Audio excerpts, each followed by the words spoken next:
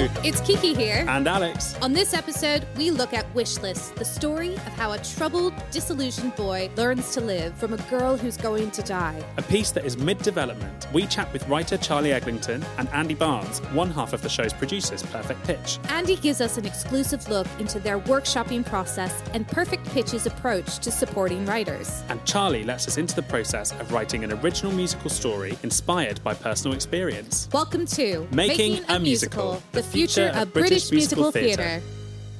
So Kiki, today we are welcoming a great friend of the podcast. Yeah, we're really excited to be featuring a new musical called Wishlist, written by Charli Eglinton. Hi, Charli. Hello. If you may know about the podcast, we actually had a previous iteration, pre-pandemic, called All That Scratch, which was a live version that we did in the studio at the other Palace. And Charli was on All That Scratch. So it's really exciting to invite her back. Thank you for having me. With a new piece. Pleasure.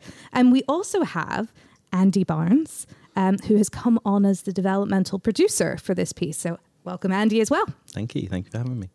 So tell us a little bit about this piece and how, I guess, this relationship started and continues. So without any spoilers, Wishlist is the story of a 17-year-old boy called Bruno who has his therapy stopped because his mum can't afford the sessions anymore. And for reasons that you'll find out in the piece, he doesn't use his mobile. So what do? You go to the self-help section in your charity shop, because of course you do. And Naturally. there he finds a book bound to a Polaroid camera. And the book is a handwritten message from a 17-year-old girl called Alyssa. And Alyssa has 6 months to live because she is dying of leukemia. And this book is her wish list. And it is all the things she wants to do before she dies, but obviously cannot. So she has donated it for some stranger to take on her list and fulfill the items in the wish list.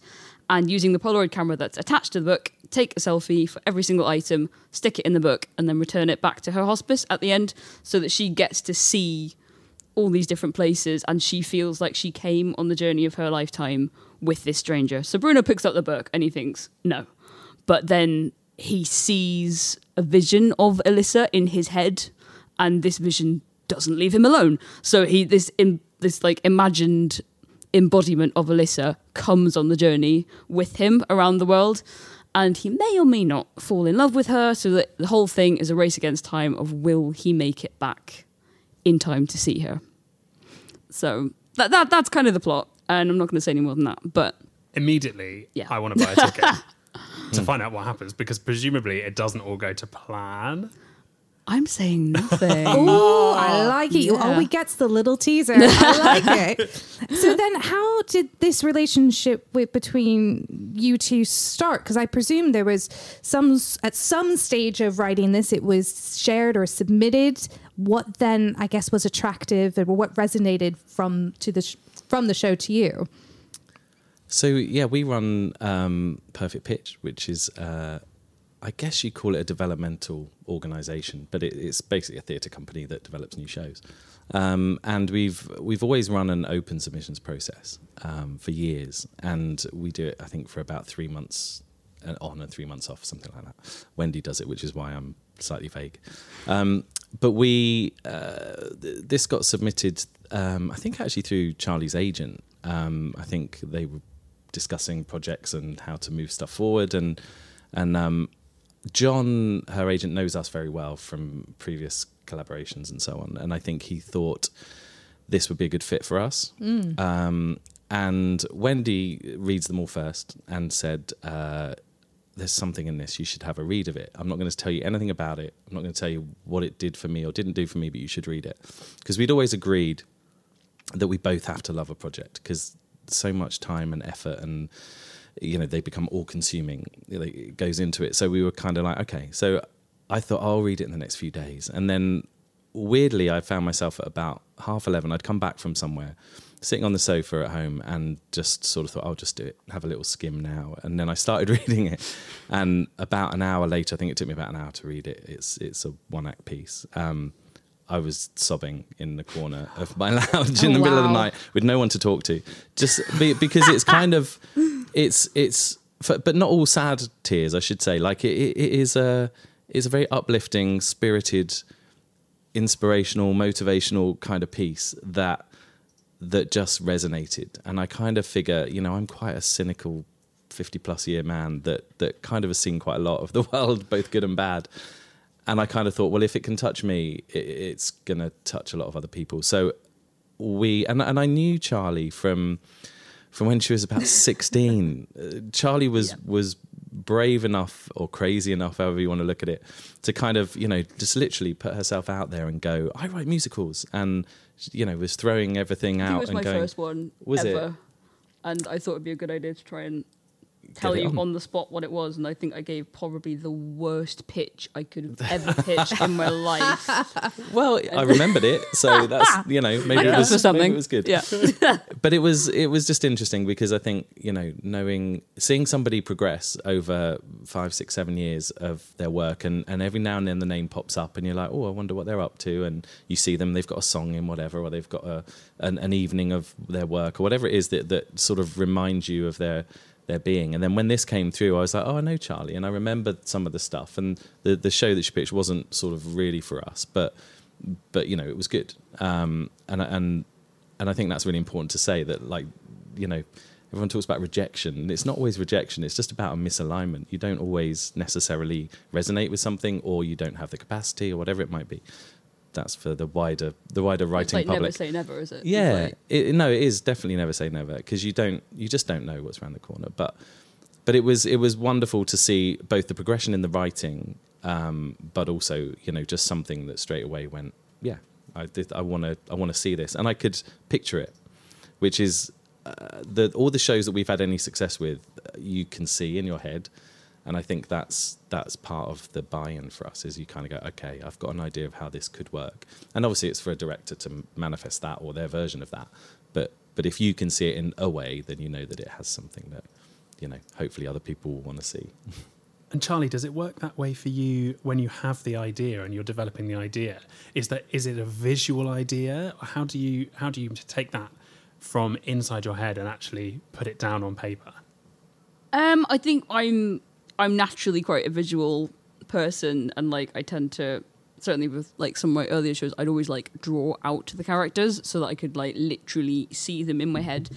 And yeah, I think because this show literally goes all around the world, not going to say where, but it literally goes all around the world. So it's and I was researching these really niche places in the world, but they're really stunning and beautiful places, and it's just it's giving that escapism on stage, and these sort of breathtaking places that I could see in my head and that I could see translating on the stage, because that's just whatever scale that I'm working on, I'm always about providing escapism and a spectacle on stage, even if it is a really pared back cast. I think that's really interesting, because again, Charli and I go way back as well. Maybe not when you were 16, but maybe not long Close afterward. Enough. Yeah. And your previous work and other work around this, you're right, you potentially tend to work on a big scale. But I guess the question is, for Wishlist, what attracted you to this story? What was the actual inception that you said, this is the story I want to tell?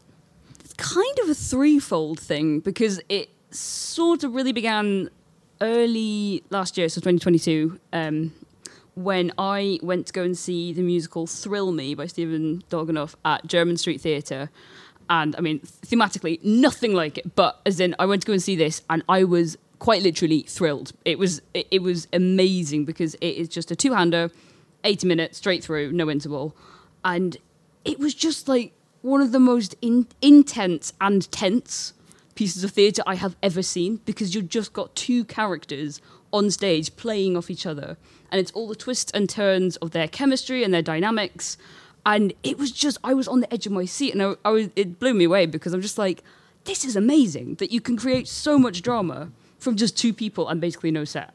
And so I was really fascinated by that challenge, because I do have a tendency to write really big pieces for really big casts, and producers hate me for that. But it was just, I wanted that challenge of could I write something that small and that intimate and make it work? So that was one thing. And then the second thing was that I, since I was about 8 years old, have had this gorgeous little toy poodle called Tilly. And she literally had seen me through primary school, secondary school, A-levels, first job, and about 10 musicals. I mean, she saw it all. And I knew I was sort of losing her last year, and she had some sort of cancer, and I was like, because she was essentially the closest thing I had to a best friend, and I needed sort of a way to cope with that, but also find a way to sort of like honor her, if you like. And so I sort of wanted to do something about that. And actually, just like on a tangent, she died on the 29th of December last year, just gone. Wendy emailed me on the 30th of December to say, we're interested Oh, wow. in discussing further. And I was just like, well, there we go. I didn't know that. That feels like So a it's just sign like- from the universe. It was just like a really poignant thing the day afterwards. I was sort of like, oh, okay. So it was just a really like full circle, really poignant moment. And I guess the third thing is that I've always been attracted towards trying to write a piece about mental health, and that like it does play a huge part in this show. And it's just because I think it's such a huge issue, certainly for every generation, but I think particularly for my generation, and it's everywhere, but it's invisible. And I think it's just trying to, again, find a platform for examining that and trying to find a way to work through that.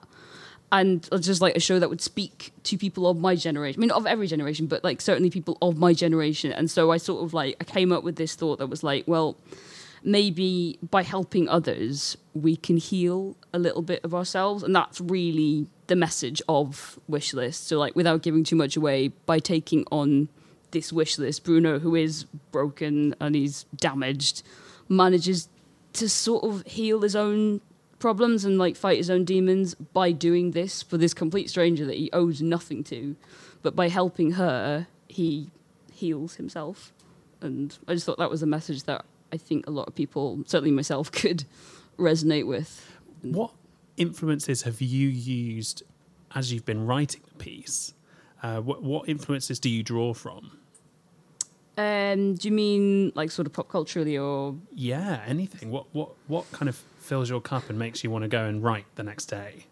Well, I guess Thrill Me was a big influence in terms of just like the structure of it. But I think like one of my favorite films, it's going to seem weird to say this, but like one of my favorite films ever is the McDonagh film In Bruges.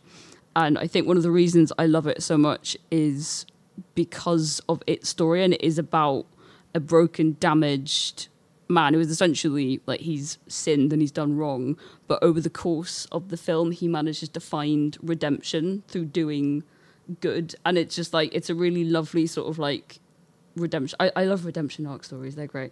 And it just, yeah, it just, and also just because of the Irish humor. I mean, I've got Irish lineage in me, and there's just something about sort of Irish text and Irish humor that just really, really appeals to me. So the whole thing begins in Dublin, but then he takes off from Dublin all around the world to come back again.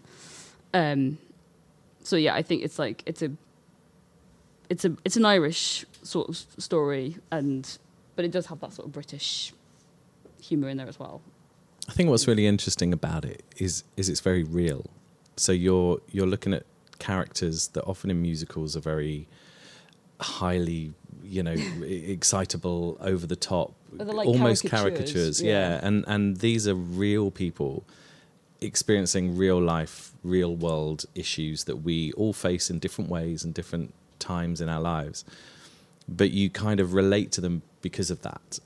So that the escapism is slightly different. It's a bit like watching Normal People or something that's not kind of, it's filmic and it's TV in its own way, but it feels a little bit more you're behind the scenes as well. And this feels like that. You're experiencing and feeling the whole journey with them as opposed to watching them.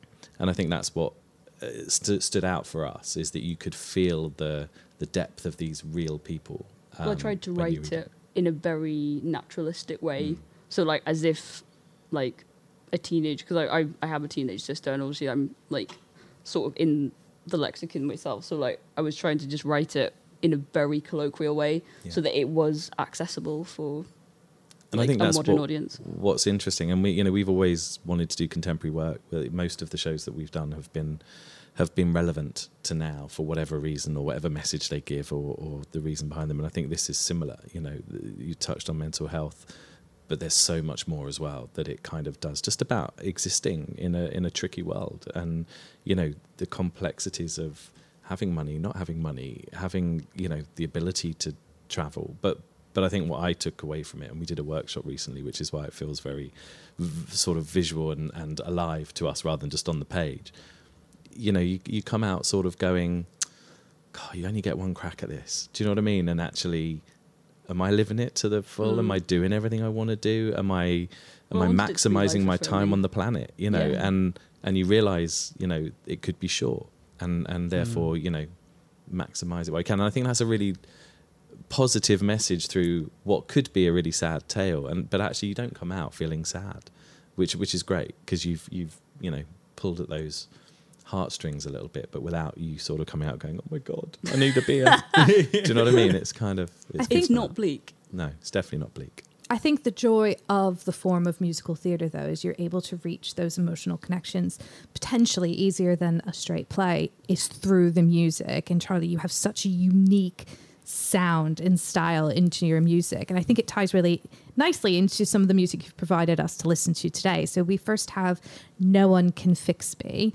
Do you want to give a little bit of a teaser context of where it sits in the show? So this is the opening number, and off the back of the workshop that we've just done, which was amazing and so helpful, we've sort of like now interspersed dialogue through it. So that's not on the track, but it covers Bruno going into what will be his last therapy session, finding out that he is not going to have any more therapy sessions because his mum has just gone behind his back and cancelled them, and he is livid about that. So now he's just in this tailspin of like, great, what do I do now?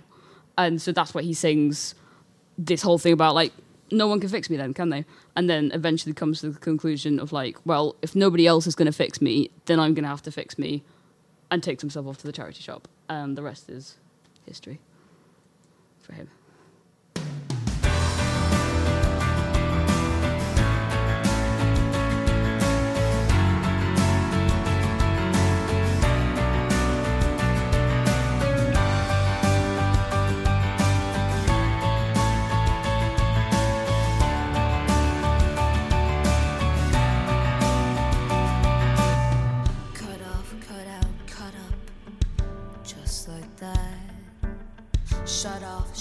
Shut up, with no way back. How fast they turn, disrupt you just to crash and burn. And how fast I'm learning. Nobody sees the storm that's in your mind. Nobody cares if you fall. Nobody feels this hurricane inside. Nobody cares at all. No one can fix me. Nobody cares at all. No map, no key, no route out of the dark. No drug, no cure, no use.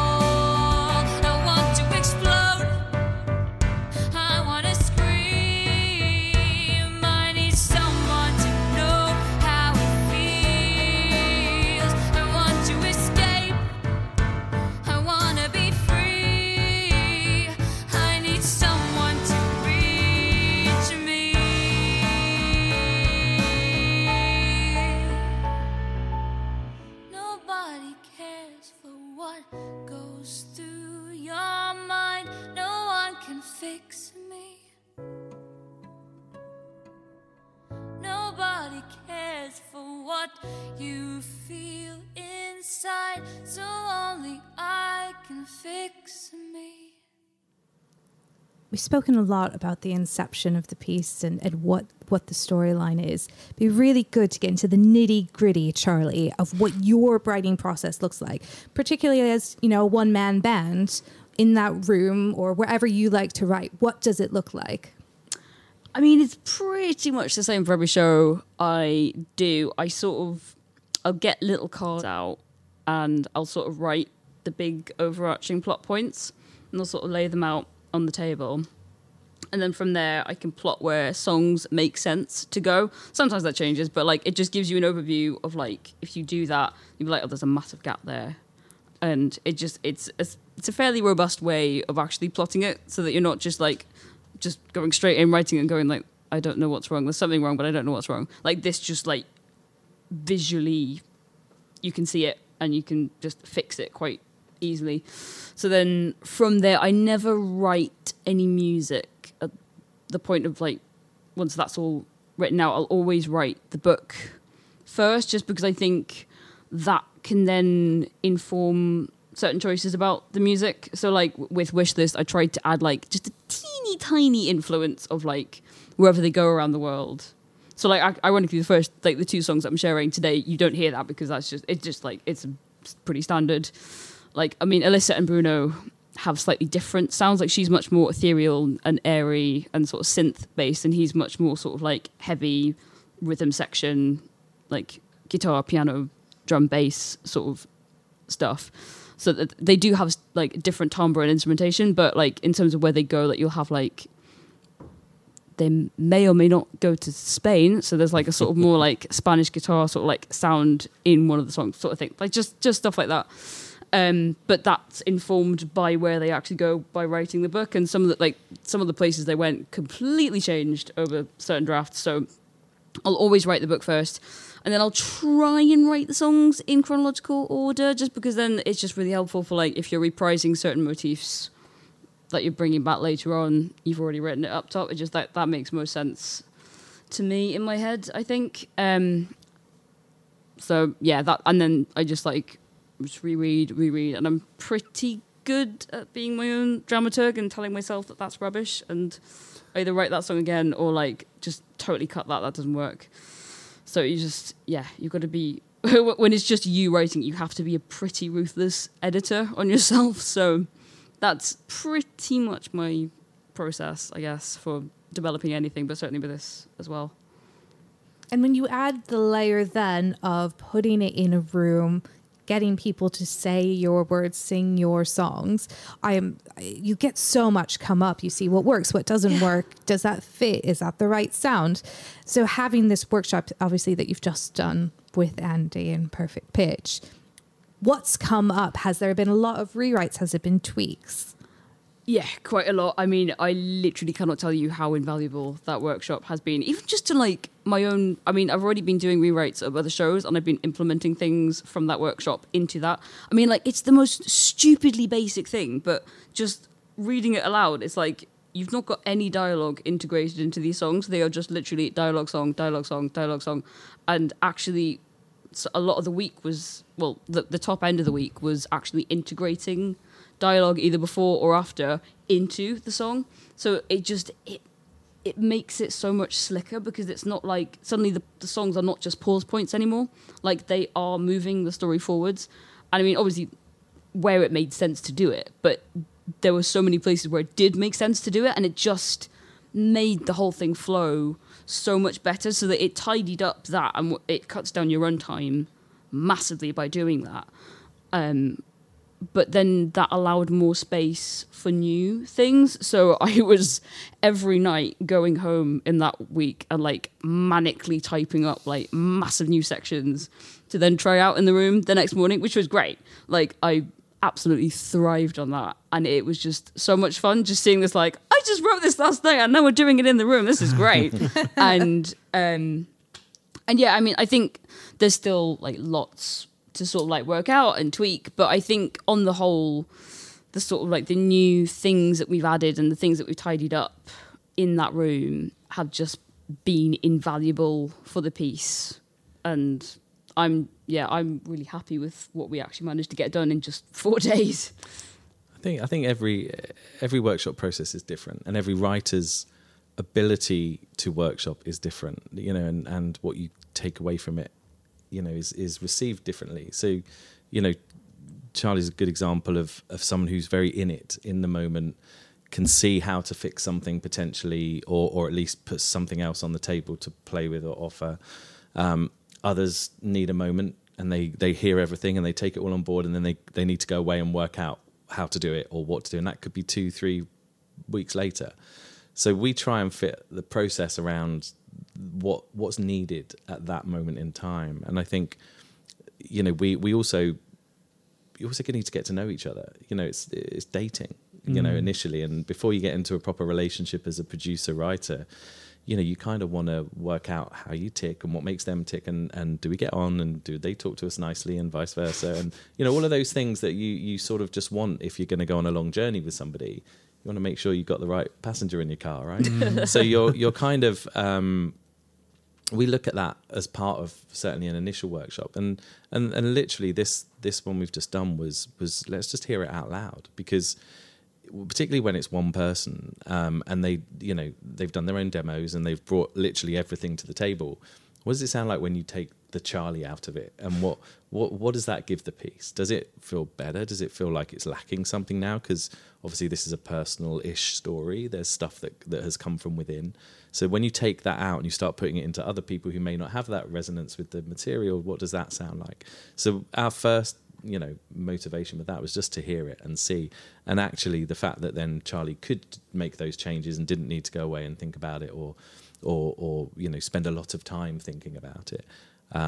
You know, you can just try stuff out and put stuff out there. And actually I think our job within that is to be the dramaturg to her, and the director can kind of come up with suggestions and ideas and throw things around the room. And then, you know, their job then is to go, I love that idea, or I don't get that one, but let's run with this, you know, and it's all about throwing the ideas out. And then what comes out of it at the end is then back to Charli and the writer to kind of go, how do we put this together, and how do we use this new bunch of inspirational things, some of which have come from her, some of which will have come from the room, you know, into the next draft. And then we'll decide at that point, what do we need now? And I think that's the way we do it. I think there's a very popular perhaps misconception that I've got to workshop my show. If I've got a show, I've got to get a workshop. And that is true to a degree, but you also have to ask yourself, what do I want to achieve in this workshop? It's no good having 10 actors for 2 weeks if you don't know what you need from your workshop. So I think you know, we always challenge the writer from the onset to go, what do you need right now? What do you think you want to discover? Is this a two-hander? Is it a four-hander? Is it an ensemble? How do the BVs that you hear on the demos work? What might, you know, let's answer some of these questions in this workshop. That might only take 2 days. It might be a 2-day, 4-day workshop that you can answer loads of stuff that then helps you write to the next stage. And then you might want your big cast or your fully resourced, mic'd up version. But we did this for nobody. Will be 100-piece yet. It will have 100 people in it yet. Okay, we're out. So which creative team members did you have on board for this iteration? A director in the room, presumably? Yeah, I mean, what are you trying to achieve? So with this, we wanted somebody to interrogate the text a little bit, maybe push Charlie's sort of comfort zone and go, I've got it to here and I'm happy with it here, and just got to, you know, chip away at that sort of world of safety. Not to because any of it's wrong, but just to go, well, how do we enhance this? How do we put some more air into it that gives you a little bit more chance to flow? And I think, so we did that. We brought in a director and a musical director for this, but it wasn't for any outcome. I think that's what's also really important about workshops is the outcome is for you, not to get money for it or to show it to producers or to find a venue. That's a presentation or a showcase. I think that's what I found really helpful from this workshop, is that we didn't have that pressure of like, because every workshop I've been in before this has just been like, right, we've got 4 days to prep for a sharing. Everybody has to be perfect.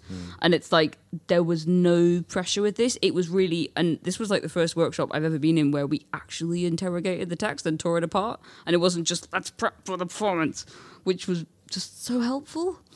because we just had the time and the space to be like, what if we really expanded on this moment? And actually there were so many times when we just ad-libbed a scene. So like, we'd just be like, what would happen if this were to happen? You just go, just play.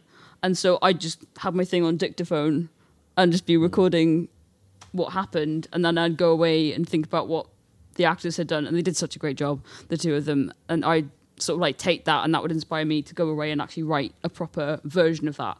But it was just like, I think it was really great for them, but it was really great for me as well, because it just freed up the possibilities of what the show could be and where it could go.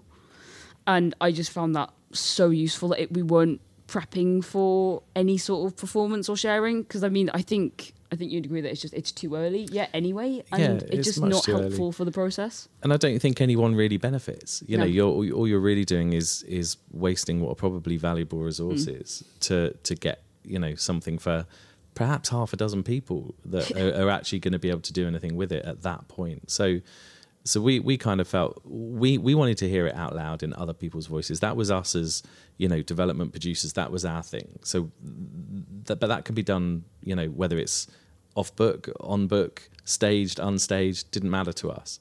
I think the key thing, you know, for Charli and for Dean, who we brought in to direct it, was just, you know, playtime. Give yourself some playtime. Do that how you do it. What is your process? Do that, you know, and that's okay. And I think, but also as actors, you know, you get a chance to kind of actually contribute something, and you can go, look, this feels weird to me that I say that, you know, or this moment here, I don't really know what I'm supposed to do. And that's really important stuff. Whereas if you're in a rehearsal room, you gloss over those things. You go, well, just move on. Yeah, we'll sort that out later, you know, and the writer sits in the corner going, that doesn't feel right, you know.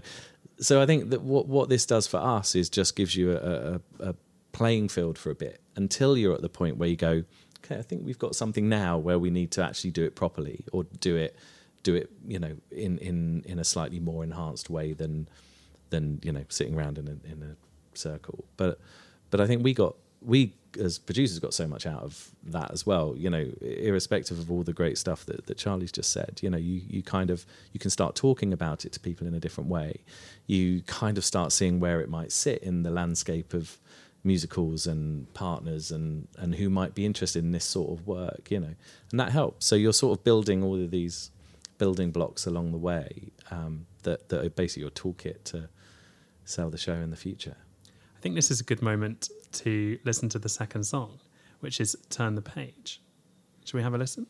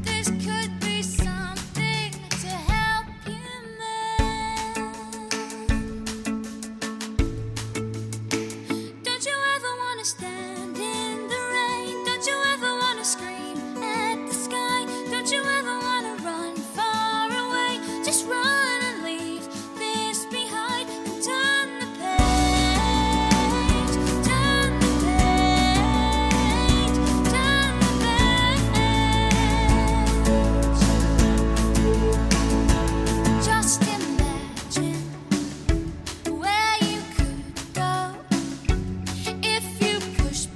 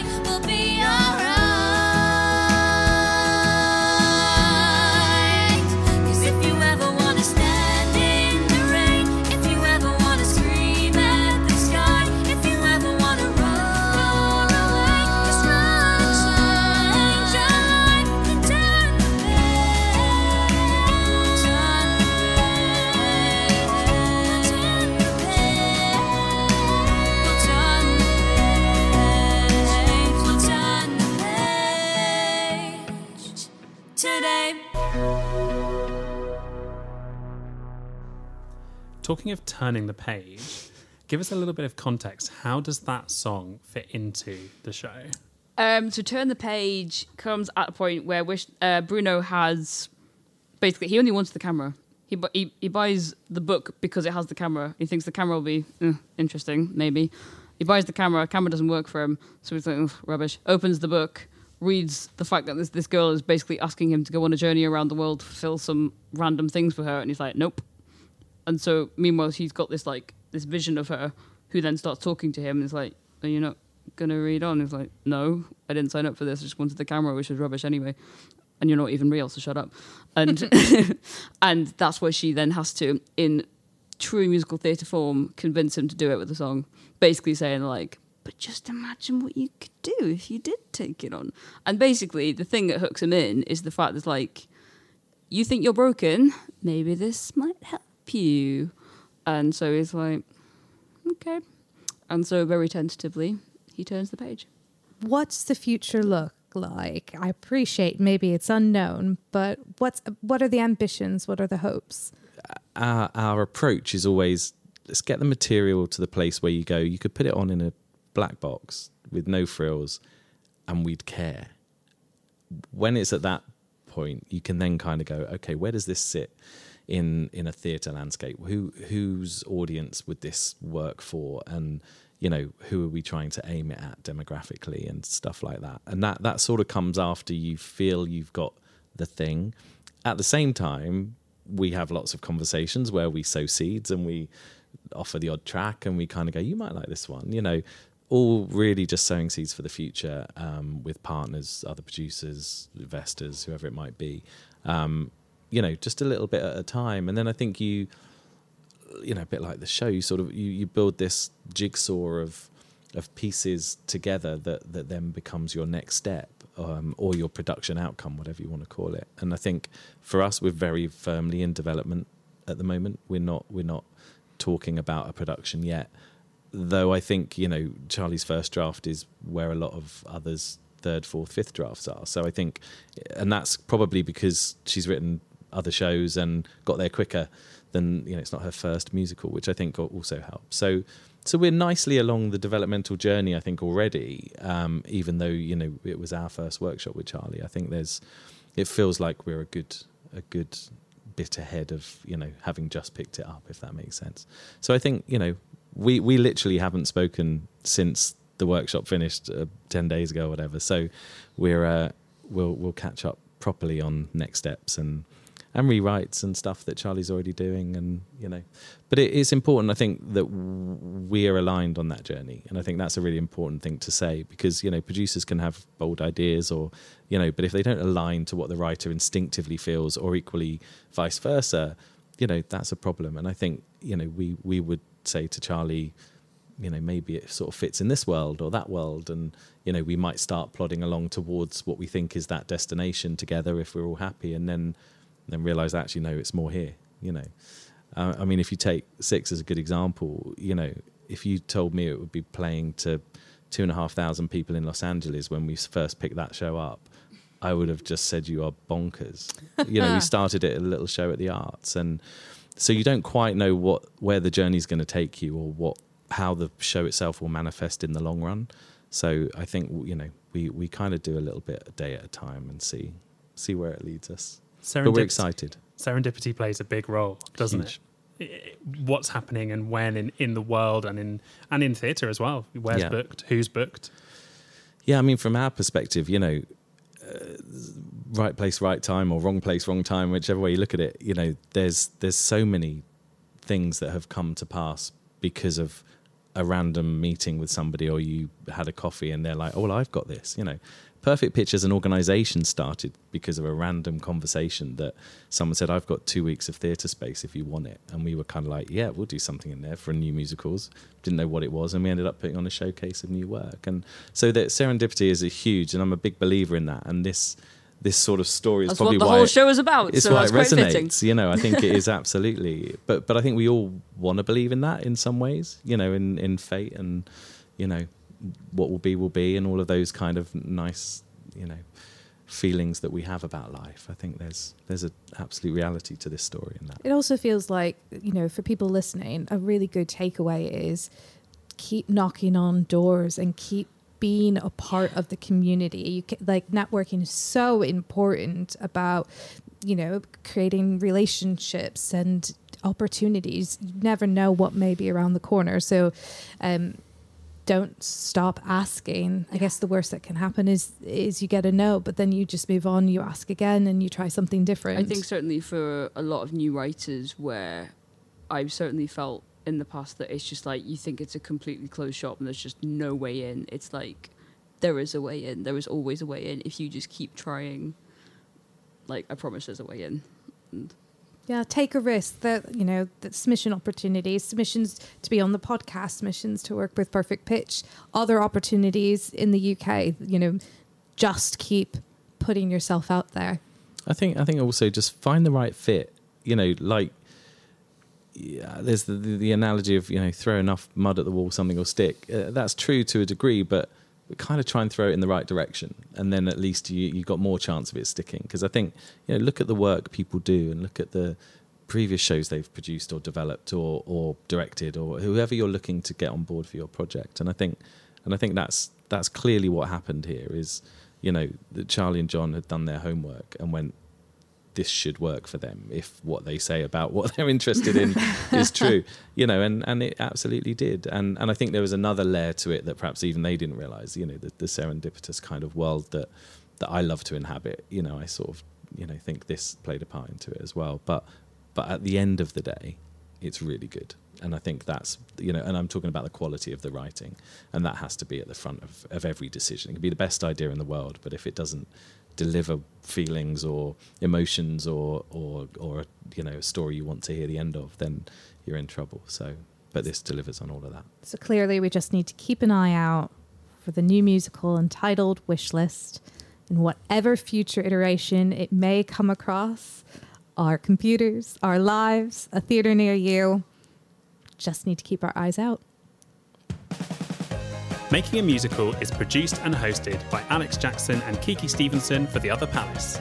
If you've enjoyed this episode, follow and rate the podcast wherever you're listening. It helps us share new British musical theatre with audiences all around the world. You can submit your new musical to be featured on the podcast at theotherpalace.co.uk. That's it from us. Join us next time for more Making a Musical, the future of British musical theatre.